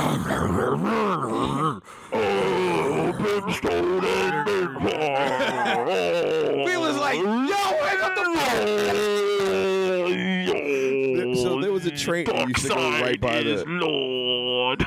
He used to go right by the bar I used to work at. It was like right behind the bar, and the train was going by. I was outside. The train was going by, and it took me a minute to realize, like, what are they talking? Oh, that's right. That's the train. Sorry about that. So I was like trying to dip somewhere where I could hear and not be heard, kind of thing. Yeah, oh my God, that had me dying. I was like, are you guys okay? Like, what are you talking about? That was conversation had a pucker factor of at least 8.6. That was hilarious. It was genuinely terrifying. Like, we weren't faking it. For those of you who are able to go back and listen to that, we were all like, do we need to call a priest? Like, do we need to get some crystals? Like, what's happening? Yeah. It was alarming. That was great. Yes, I remember that moment. I remember It's one of our previous we play. I remember when it was me, Eric, and Kennedy doing the show. This was before the days of Justice League and the Wonder Woman movies, and we were trying to cast the Justice League. And I dared to suggest, to get butts in the seat, they should cast Beyonce as Wonder Woman. I remember. I wasn't there, but I can already imagine. Kennedy literally got up and walked out the studio. She's like, "Come back, Kennedy." Come. She left. She was so. Good night, everybody. I'm in the hallway like, no. She was. All you could hear was like, no. It was too funny. It was too funny. And then of course, when Jay came on with what was that stupid song? Dookie Girl. Dookie Girl. Oh God. Do we still have Dookie Girl? Oh, God, I don't have about Dookie Girl. I don't have it with me. I may have to pull that out. Man. I don't know. You know what? We can't play Dookie Girl. Dookie Girl might be. I think Dookie Girl towed the line enough that Vanessa would be like, no. what are you doing? Are you in this again? Yeah. Len, your show's on at 9. This is uniting a community. Yes. Yeah. I don't see the lesson in Dookie Girl, Len. And I'll say for me, 2 things have been the most rewarding. And that is the friendships that have come out of being a part of Black Tribbles. And not only, the friendships from just being with all of you and the deepening of the friendships that I already had with Eric and Kennedy when the show started up. But then just, Randy becoming like a brother to me. And to all of us, so much so that he named many of us named us the God parents to his child, and Jason, who's Spider Tribble, who is gone but will never be forgotten, here in the halls of Tribbledom. Ariel touched on how much she has become a part of our lives, as not just a partner, but as truly a friend. And Isaiah, my little brother, you know what I mean? Who went from an intern to assistant producer to full-on producer, and is really just that dude who I love. And even this knucklehead over here, Dante, who Gizmo, who has found a way in less than what? Has he been an intern 6 months yet? I couldn't even. Probably not. It's probably about 3 or 4 months. Who knew the placebo drink? Right. Ginger ale with a splash of ginger. But he has wormed his way into. As he did there with the worms. At least into my heart. I don't want to speak for all of you, but I love him too. But even more so than that, I think about the true friendships, and not just just business relations, but the true friendships that we have developed with not only so many of our fans. So they're not just fans, they are friends, they are family. Go from Gabe and Kat to Ramon and Nick of Garble Podcast, Alicia and Andrew. Triple Scouts. Yeah, our Triple Scouts, and everyone. And I don't want to, not name all of it, but all of Tribble Nation. But then just even in this community, that we are actually all friends with, the Blurred Girl in New York and Chuck and Stephen Harris and, Geek Soul Brother, Bill Campbell of Rosarium Publishing. These are people who live far and outside of Philly, even Crown with MechaCon. These are people who nowhere near us, and yet not only are they, they're not just voices on the other end of the phone or an email. They actually are people that you can just bust it up with. I think about when we went up for Blurred City Con, and sitting around that table was Kennedy and me Vince from the Show Mission. Okay. Karama the Blurred Girl, Chuck, Regina Sawyer. Regine Sawyer. She's too saucy. And then just a couple other people who I can't. You forgot George. George Kimona. George, please forgive me, George. Please forgive me, George. And and then we've got friends all over the place. The fan bros are friends. That just means so much to me that you have like equals that are also just friends. That has been the most rewarding part of this journey for me. I agree. Right. I had a guy in Portland. I was when we were out there touring, and I'm visiting a store, and whenever I'm out on the road, I visit comic book stores and stuff.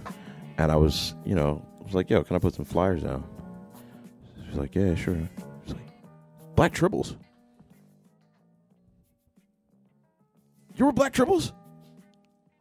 I love you guys. I can't believe. I was like, wait, what? Really, bro? Wow. This is Portland. Like, what? You in Portland, right? Yo, yeah, like you're. And I don't know if you've ever been to Portland. Portland is a really weirdly segregated city. Yeah.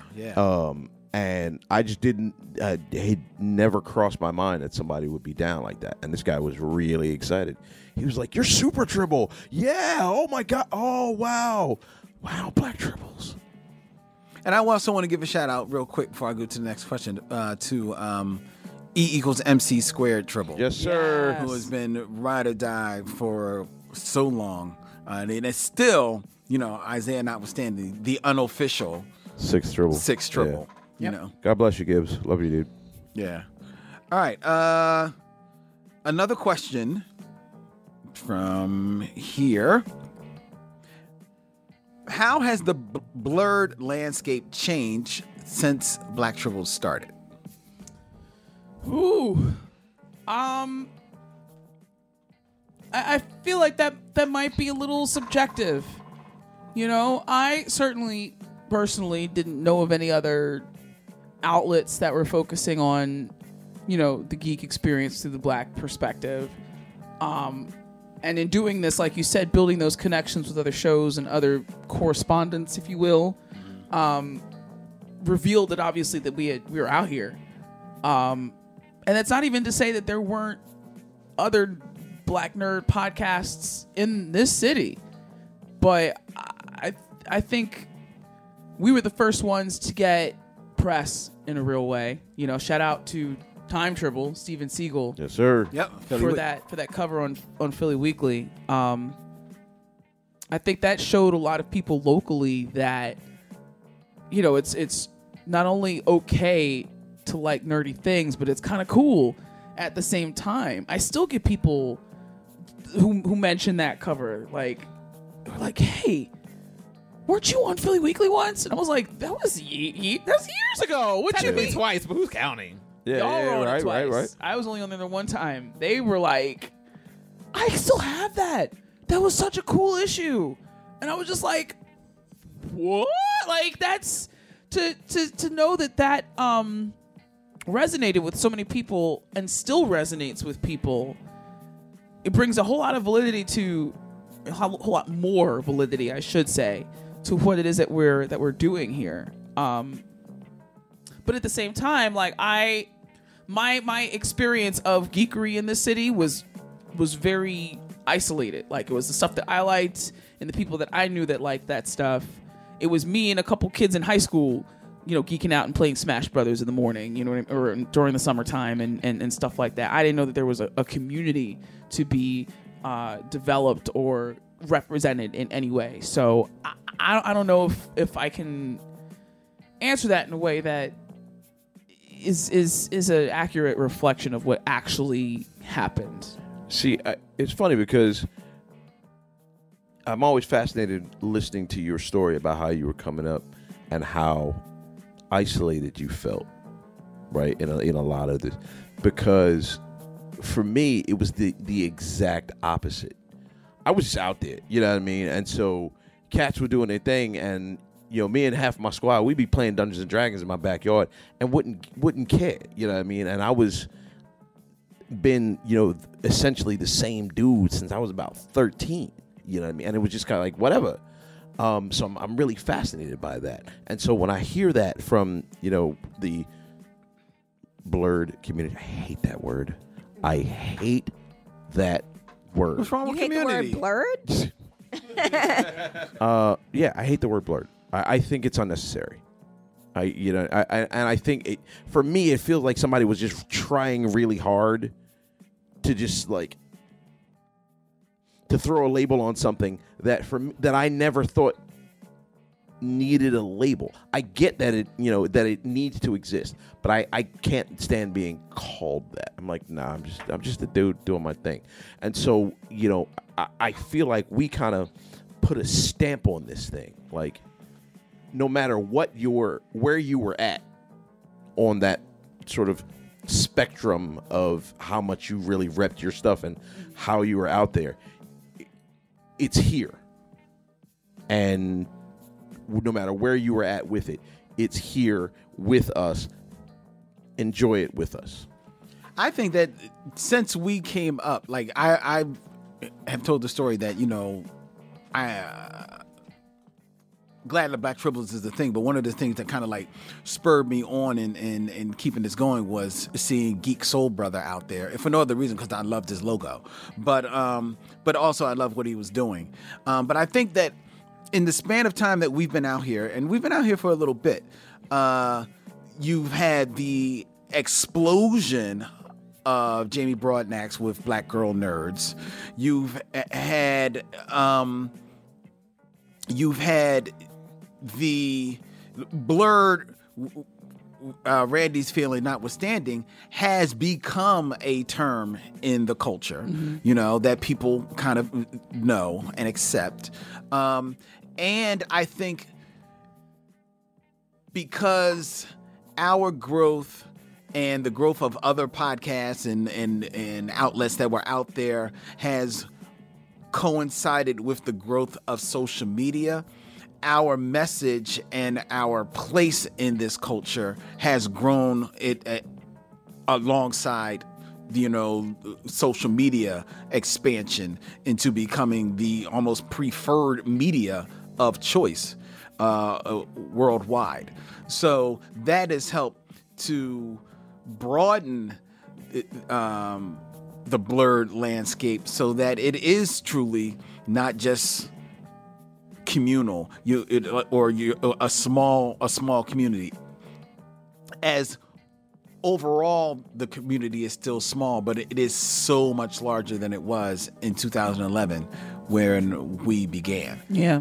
Mm-hmm. I also think a lot of that, and the reason why the label is a thing, right, is because our experience in American culture and culture in general is unique, right? No matter what space we're in, it's always going to be a different perspective because of the history that we've had to endure. And also within the geek community, you take that element and then add to the fact that other black people would try to tell you that you're not black enough because you like geeky things, and white people would try to quantify your geekiness because they didn't see enough blackness in geekdom, so how could you possibly exist as well? So our experience is singular, regardless of whether or not it needs a label to define it. Yeah, no doubt. And I feel that now with, increased visibility with social media, like you were saying, Len, and with popular media being more cognizant of who is being reflected in it, it kind of, the wave had been building, and we just happened to get on right before it crested, and it's still going. You know what I mean? So it's one of those things where, who's to say? It's like a chicken and the egg situation, right? An egg can't exist without a chicken, but a chicken can't exist without an egg. So I'm not, like I said, I'm not going to go so far as to say that we started it, but we sure as hell made it cooler. I'll say that. Yeah, that's right. All right. Next question. All right. Just to make sure that nobody else, I don't want to step on anybody so they wanted to speak out. If you could do, well, I'll put this another way. I'm rewording this question a little bit. Is there any type of show or thing that you would want to do on the show that hasn't been done yet? Yes. What? I want to do puppetry. I've been trying to do puppetry for a minute. I would love us to sit down and write some stuff. Not Robot Chicken E, but, you know... Kind of like that, mashing up different universes kind of stuff. Mashing up different universes, creating our own stuff. There's enough creative juices between, you know, all of us to come up with some OCs, some original characters. You know, I just us riffing, like off air, just having fun and imagining different scenarios featuring characters that everybody knows and loves is hilarious, like objectively funny. So just putting that to a visual medium and having it filmed, I think would be tremendous. But, you know, we got lives and stuff.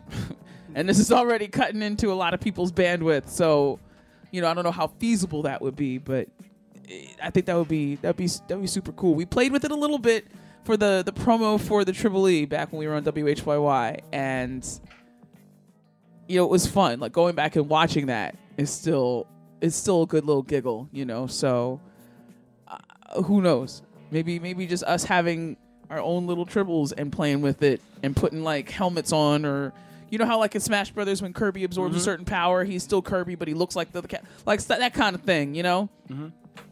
That'd be neat. I want to spend the next, and I have this idea in my head, I want to spend the next several years bridging gaps. I want to bring Star Wars and Star Trek people together. I want to bring DC and Marvel people together. I want to bring like geeks and sports fans together. I want all of that. I want to do that. That's this thing that exists in my head. But we're doing that. I'm sitting across the table from a Jedi. Yeah, Ariel's a Marvel person, and you know, yeah, and I'm a DC fan. It happens here. I'm talking like worldwide. Like I want to be. You want to hold a summit? I want to be Jules from Pulp Fiction and walk to Earth doing that. Well, that gets to my answer. There's one thing I've always wanted to do on the show, and one thing that I want to do as a show. The one thing I've always wanted to do on the show is kind of on the lines of what Kennedy has said, and that is I would love to do an original like radio play. It could be a drama, it could be a comedy or whatever. But in my mind, it would not be just a one and done. Like, in my mind, it would be an ongoing thing. It would just be an ongoing bit. So, like, it would either be a separate show or something that we would just return to maybe once a quarter. Once a quarter, we return to this storyline. You know what I mean? And we act it out on radio. I just think, like you said, there's a lot of creative juices here. It could, you know, we could get into the sound effects and everything like that. It could go far afield. It could be us playing us. It could be us playing, or we create a whole separate world, create, you know, like theater of the mind for the listener. But that is the one thing that I would love to do. I know with all the different things, like Kennedy said, the bandwidth type of thing, you know, just your general life and all other projects that we are, you know, about to kick off. You know, I don't know if we have the bandwidth for that, but that's always been in the back of my head. And then the other thing, much to like what Randy said, is that my dream scenario for a show for us, I think the magic elixir that makes Black Tribbles special, it makes us stand out from all the others, not saying we're better or anything like that, it just makes us stand out, is that we do have a certain chemistry with one another.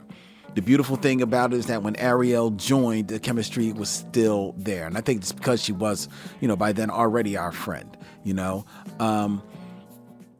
But the other magic about us is the community that we have built with Triple Nation. And I think the best melding of both of those into any type of show is all of us, because of a bandwidth, for a month, loading into an RV and traveling around the country, stopping at different cities and highlighting geeks or geekiness in that city, inducting more people into the Triple Nation. We then become truly a Triple Nation. You talking about going on tour? That's the You talking about a Triple Nation tour? That's basically what he's saying. They're not ready. They're not ready. They're not ready. Oh my God, I'm not ready. Are you ready? I'm not ready. How much it costs to rent an RV? No, we need a tour bus, bro. Yeah, you need a bus that is ours. RV is a bus. They're tighter. You're in an RV when the weather is inclement or to sleep on the road. An RV is not to her defense. She's right. You would want to. I said RV because in my mind I'm seeing RV, but I know it would have to be a tour. There's bus. too many of us. There's too many of us, and just crew. It'd have to be a tour bus. But that is my dream scenario for us. I think that we've always messed around, we would do the Tribbles After Dark on YouTube and on Philly Cam, and I love doing Tribbles After Dark. There's going to be more of that. But my dream scenario, if we were able to get into a room with somebody and they say, okay, what do y'all want to do? We've got the money. That's what I'm pitching. My soul is erect. That's the greatest thing I've ever heard in my life. Holy smokes, that would be amazing. Oh my God, that would be amazing. Kennedy was not ready. Oh my God, that's amazing. That would be lit. And to make it even cooler, not only would we, do those kinds of community stops, community building stops, but don't let us get on nobody's film set. It's over. With exclusive press passes. Oh yeah, it'd be the Marx Brothers all over. Oh my God. It'd be like the Animaniacs. Oh my God. Who let them out of the tower? Where's he going? What are you doing? Wait, how are you? Why do you have a whole tray of sandwiches? Yeah, so right? That's people be watching their movies later who are those black people back there? What are they just bouncing in the back? What's going on? Bouncing in the back. Aren't they supposed to be dead? They're, at this point in the movie, they should have long been dead. Let this Jason's slacking, letting these Negroes live. When I was coming up. The next question is, would you ever think of opening your own recording studio away from Philly Cam? A place where you could have more creative freedom and foster new, talented minds. Something like the Tribbles Cave with a recording studio, a clubhouse for the kids in the neighborhood to hang out in. You already have We that. did that already. Well, it's called the Bat Cave. It's called the Bat Base. Oh, Bat Base. Sorry. Excuse me. Get it right. My bad. Sorry. Yeah. Cave is copyrighted. That's right. So, The Batment. Whew. It's the Batment. I started to go there, but I was like, I go Bat Base because it's still a base. Actually, from your lips, writers, to God's ears, we are actually in the Bat Base podcast studio where I work out of. Is in the coming weeks, actually, will be soon converted into more of a performance space for the Black Tribbles.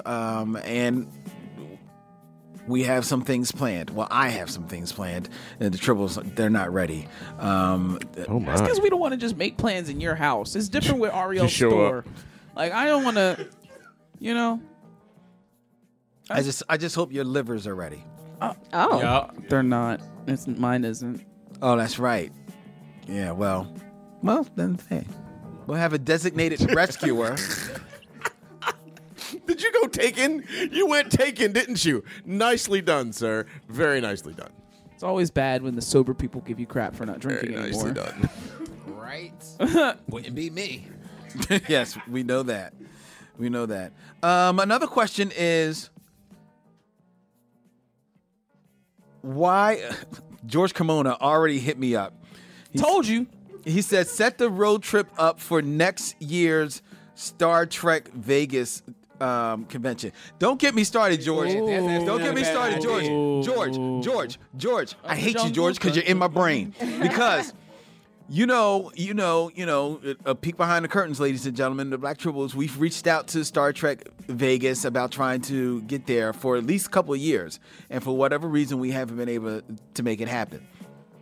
You know, the Roddenberrys, they have their own thing with Star Trek in Vegas. It's their story to tell, so I won't tell it now. But, you know, Bill, the head Barry, Barry Bay, he has definitely like ignited my brain cells, and don't think I haven't already thought about us just being in Vegas. Oh, and it just happens to be at the time of Star Trek Vegas. And don't think I haven't already wondered, if we had a bus, like Eric wouldn't go for this, but if we had a bus and could drive to Vegas and then could stop places along the way. Look, Eric's already like, nah, duh. This is why we need a tour bus with a union-designated driver. That's what I'm saying, a tour bus. Exactly. That's what I'm talking about. That's what I'm with thinking a of. regular driver's license, you gotta get a 6-passenger van, and you can't even get a 15-passenger with a regular. Well, maybe a 15-passenger with a regular. 15 you license. can, but yeah, that's like the max. No, don't get me wrong. These things, I've been thinking of them. Trying to find ways to make these things happen. What you do is you just rent a U-Haul, set it up in the back. Oh wow! Table, and just, My son. Yeah, I mean, This is not would that be the scene from Home wildest Alone thing with the ever. polka band, bro. Yeah, right. No, yeah, that's not gonna happen. Oh wow! But yes, George, we're getting deep in our movie stuff tonight. Well done. You like that? Very nicely done. We are. Did I ask the next question? No, because George got in your brain. Yeah, he asked about the bat piece, and then you had to inform him if that was a genuine question and not a shameless plug. Just seemed very convenient, you know. It's a miracle question, you know. It's like, oh, wow, you just asked a question about the thing I opened this week. Come by and record something. I told you Lynn wrote these. I did not write these questions. Yes, he did. I did not. He typed them. Leave me alone. I did miss an email, though, so I'm going to go to an email real quick from Jason Brown, and this is a little self-serving, I will say, because this is in regards to the Saturday morning summer show that I did with my sister, Leslie, Dada Tribble. It was just where we talked about the 70s. Bruh, that episode was all that. You two were taking me back. I was born in December 1970, so I remember a good portion of the cartoons you mentioned, but some I had no clue about. I forgot about ISIS, so that took me back. Man, I wish I could have been in the studio with you two just talking about good old days. It was a nice touch that you inserted the theme songs, and the trivia is always wonderful. And when you got to Schoolhouse Rock, I was like, yes. My 10-year-old son wanted to start watching it again. I bought the DVD for my 3 children back when they were under 10. That DVD is so tight, it makes you long for those days again. We actually learned things.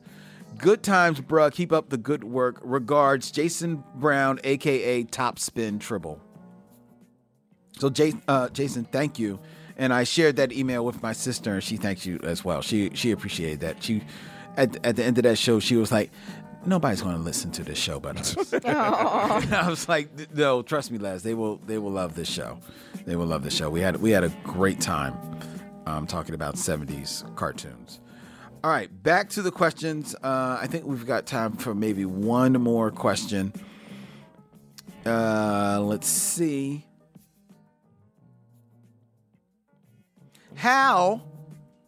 do the Black Tribbles sustain momentum? Alcohol. Pure, unadulterated rage. No. Because we're nerdy. And we're nerdy really well together. And we have our thumb on the pulse of America. On the pulse. Which is interesting because your thumb has its own pulse. So it's reading when you put your thumb. When you read with your thumb, it's your own pulse. Right. Oh, I see what you did there. Wow. Ladies and gentlemen, Mr. Thursday Night. Take that. Being lifeblood and all. Take that, Christopher Goodnight. Kind of take your own cues and tell the people what they want. Nice. So everybody don't know.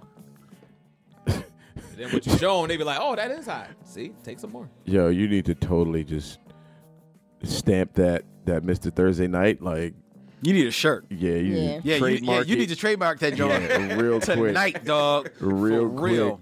For real. Because there's some other shows that go on Thursdays. Yeah, but. And they'll be like, whoop, whoop. Yeah. Take that real quick. Get that. This is episode 399, which means that our next episode is episode 400. Dun, dun, dun. 400. 400 shows. Insane. That needs to be the title. Faux Honey. Faux. F-O. F-O apostrophe H-U-N-N-I-T-I-D.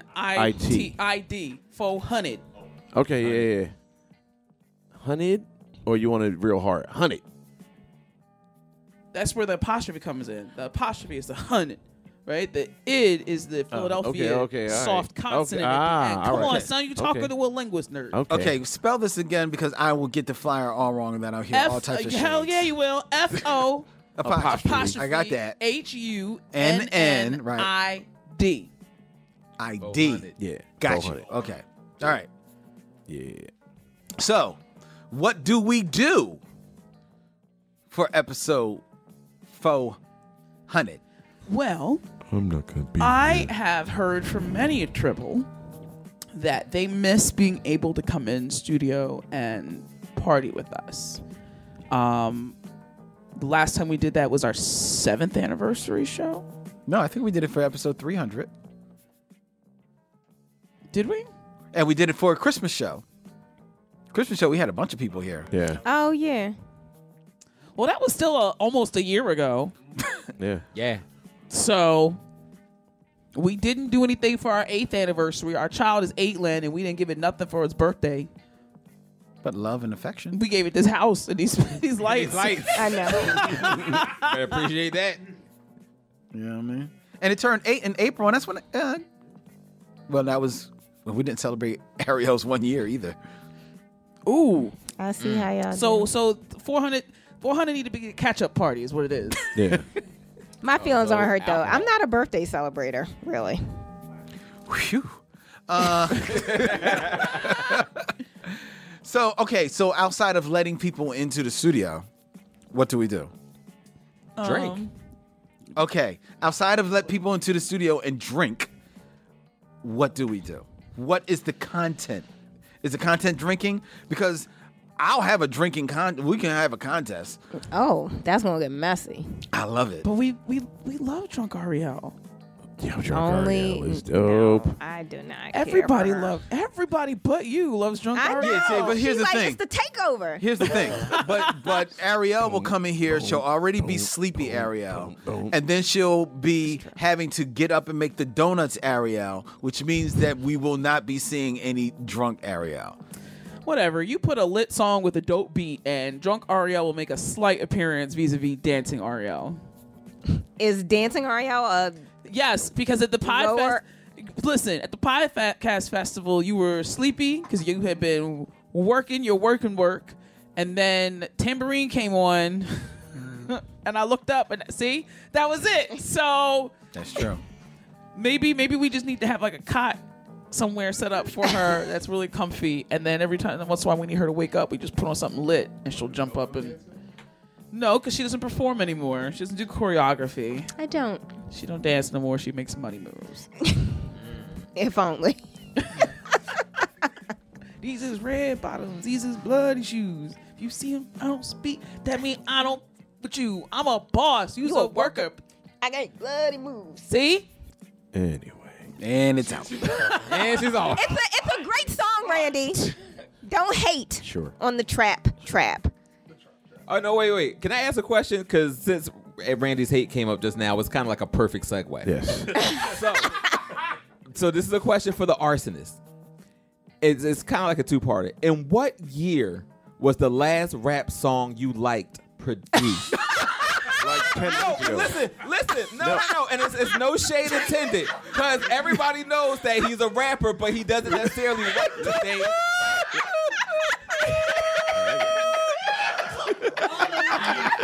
No, we need to turn more lights on. We need all of the lights on. And it's a very fair question. Like, everybody understands. Like, it's a very fair question. It's a great question. It's a great question. What year? I wondered this. What year? Little Brother's album just came out a week ago, and it's magnificent. Okay. It's absolutely brilliant. You know what I'm saying? It's phenomenal stuff. And most people would never know that. You know what I'm saying? Because you're not hearing that on, wherever people are getting most of their music from that's sort of out there in the world. Nobody's using, Little Brother on their commercials or whatever else. And it's just better music. It's just from a standpoint, from a lyrical standpoint, it's just better. It's just absolutely better. For me, trap music's boring. I mean, sometimes it takes a minute for people to get lit, though, because Truth Hurts by Lizzo was written in December of 2017, and it just got lit. So, That's true. It's that old. It's old. Yeah, Lizzo's been out here for a minute. Yeah. For a minute. Yeah, I literally just heard of her. Yeah. Shout out to all the people that are loving my Lizzo Canary on Batman Whiteboard. I love it. Pretty dope. Oh, is that who that was supposed to be? Yes. That's who that was. Gotcha. No shade. That's him. It's shade all day.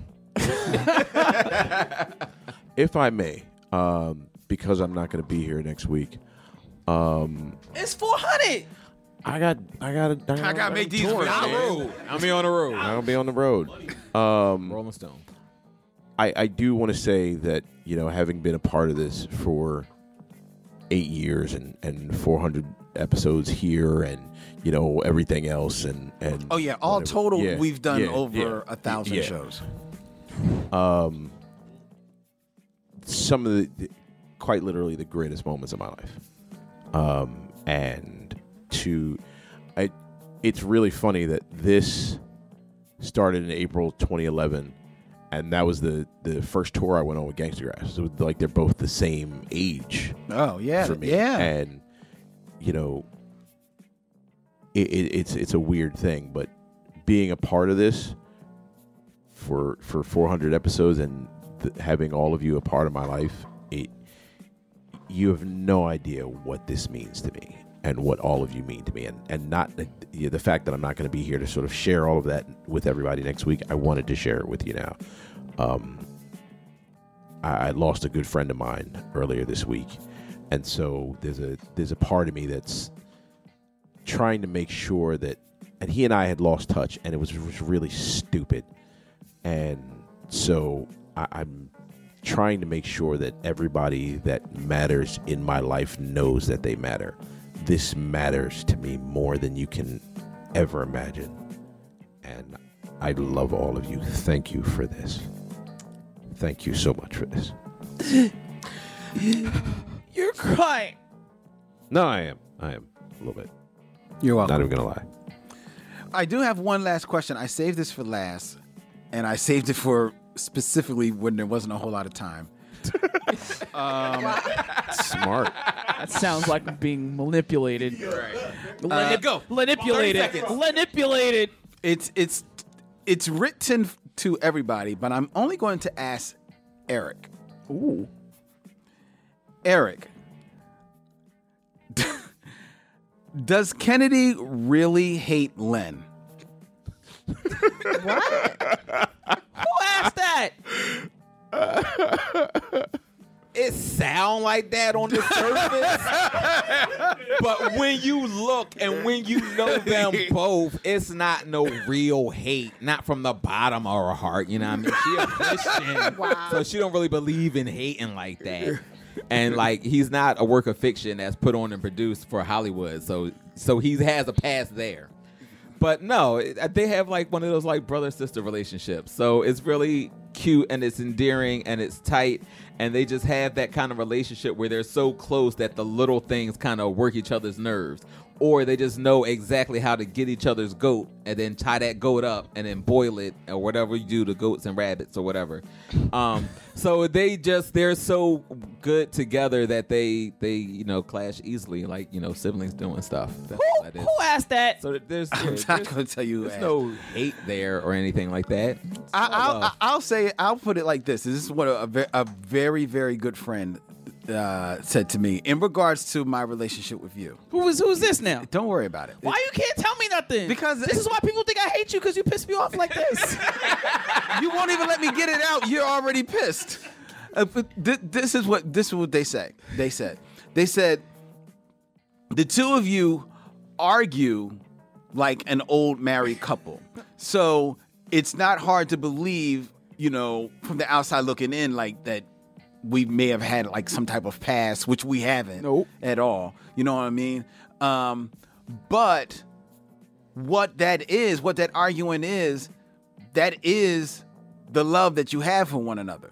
That's just the way that it gets out. And that's how, real friends, real couples that really have that amount of affection for each other get down. You can't express it the other way because you would never go there. That would mess everything up. Right. But so this is how it comes out, that we love each other, we bug, we hang out, we wild out. But yes, we do cut each other sometimes a little deep, but that's only because of the mad affection that we have for one another. That's how they put it. And I was like, that's real dope. And then it was very perceptive.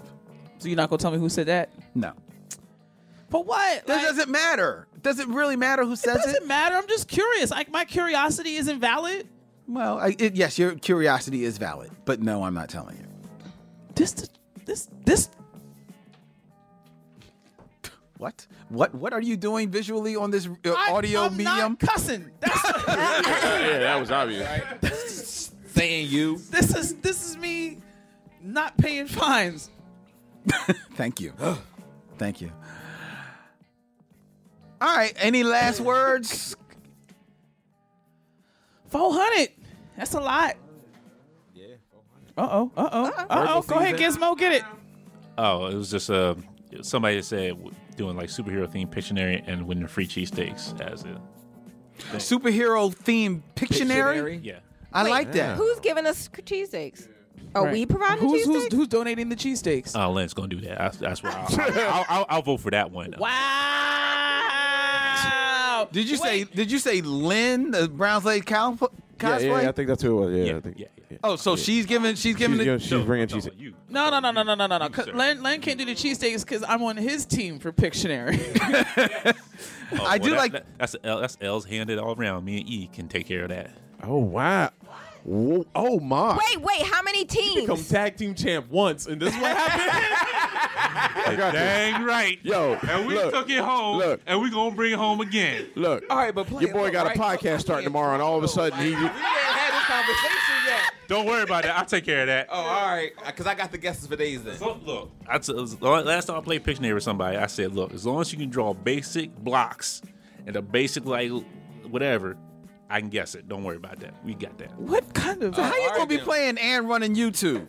That's exciting. Just like I'm doing right now. See that back and forth bang. Multitask. Wow. I told you, man. All right, ladies and gentlemen, you heard it. He got a podcast starting it tomorrow, and now he's all excited, like, oh, okay, I got this.